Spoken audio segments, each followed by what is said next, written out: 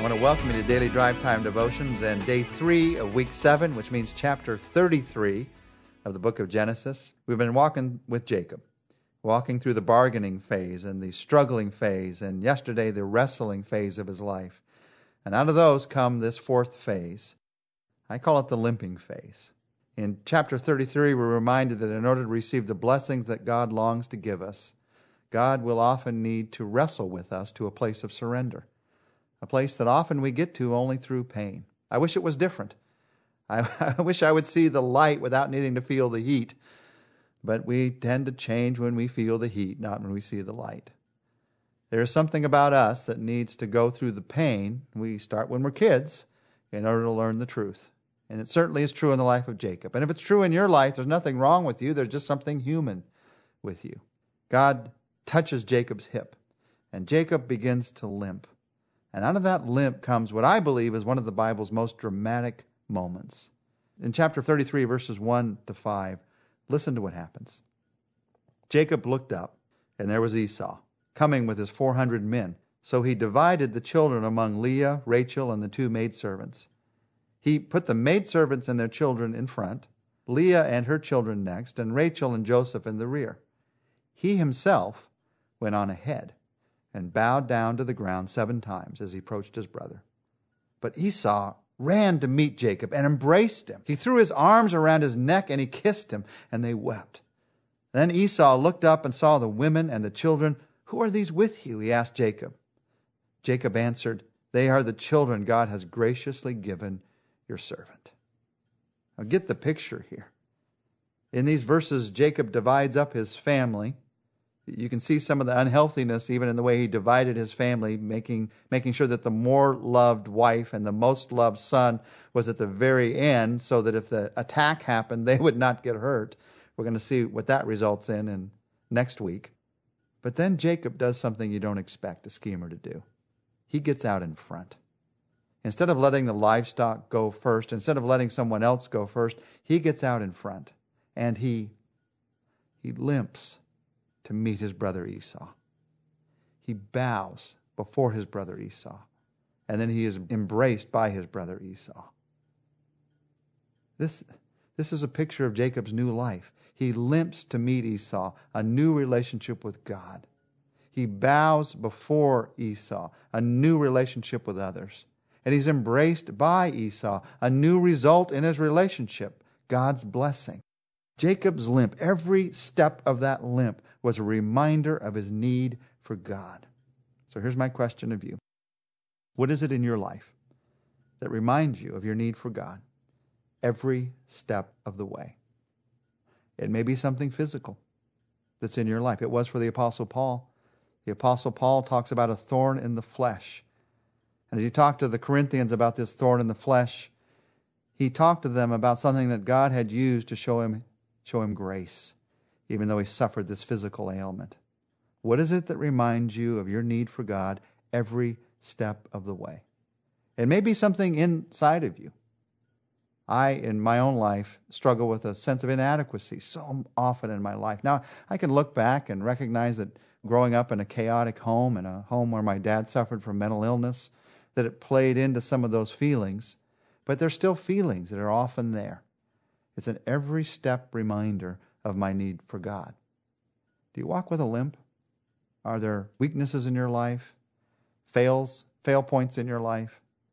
Are there places in your life where you look and wish that wasn't there physically or wish that hadn't happened in your history? It's a limp in your life. Recognize that God can use that. God will use that. God even wants to use that as an every step reminder of your need for God. Now, does God want us to limp? Did God want that thing to happen in your past? God does not want sin to happen. We're going to go to heaven one day where there is no sin, where there's a life of perfection for all of eternity. So obviously God's will is not that those things happen, but God's will also is that He uses even those things, those weaknesses, as an every step reminder of your need for God. It might be a sense of anxiety that you can't seem to get rid of. It might be a fear that seems to be at the center of your life. It's an every step reminder of your need for God. And you can either try to run from your limp or you can recognize it and rely on God. Now, what happens in Jacob's life as he goes to meet his brother Esau is very important. In verse 12, down through verse 20, here is the backside of what happens after he bows before his brother. Let me read those verses. Then Esau said, "Let us be on our way. I'll accompany you." But Jacob said to him, "My Lord knows that the children are tender and that I must care for the ewes and the cows that are nursing their young. If they're driven hard just one day, all the animals will die. So let my Lord go ahead of his servant, while I move along slowly at the pace of the droves before me and that of the children, until I come to my Lord in Seir." Esau said, "Then let me leave some of my men here with you." "But why do that?" Jacob asked. "Just let me find favor in the eyes of my Lord." So that day Esau started on his way back to Seir.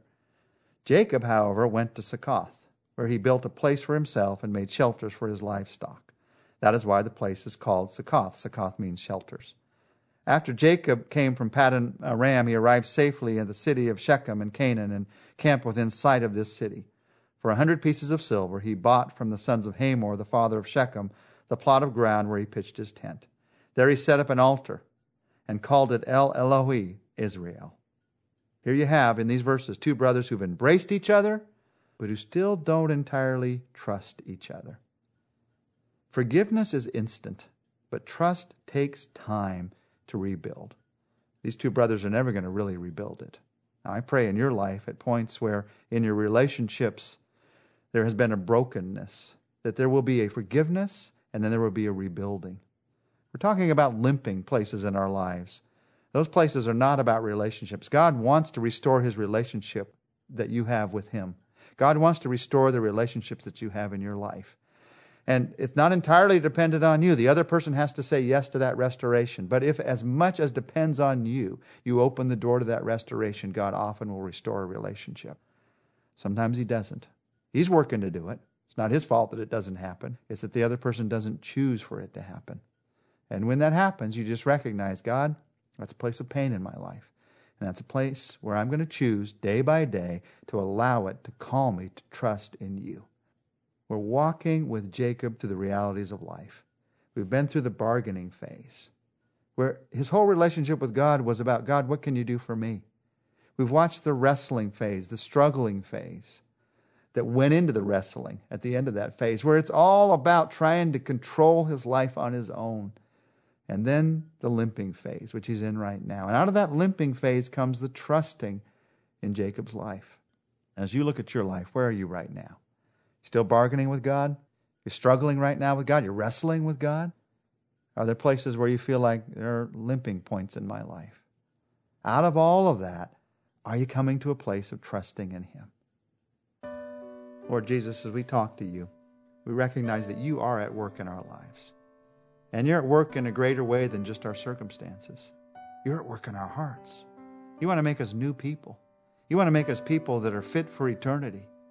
And so if there is some struggle on this earth, if there are some circumstances on this earth that Satan has thrown our way, we know that you can use even those to call us, to cause us to trust even more deeply in you.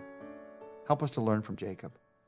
Help us to be mindful that, Lord, even in the difficulties of life, we can, out of those weaknesses, we can choose to allow those to become a reminder of our need for you every step of the way. We ask that you do this, Jesus, in your name. Amen.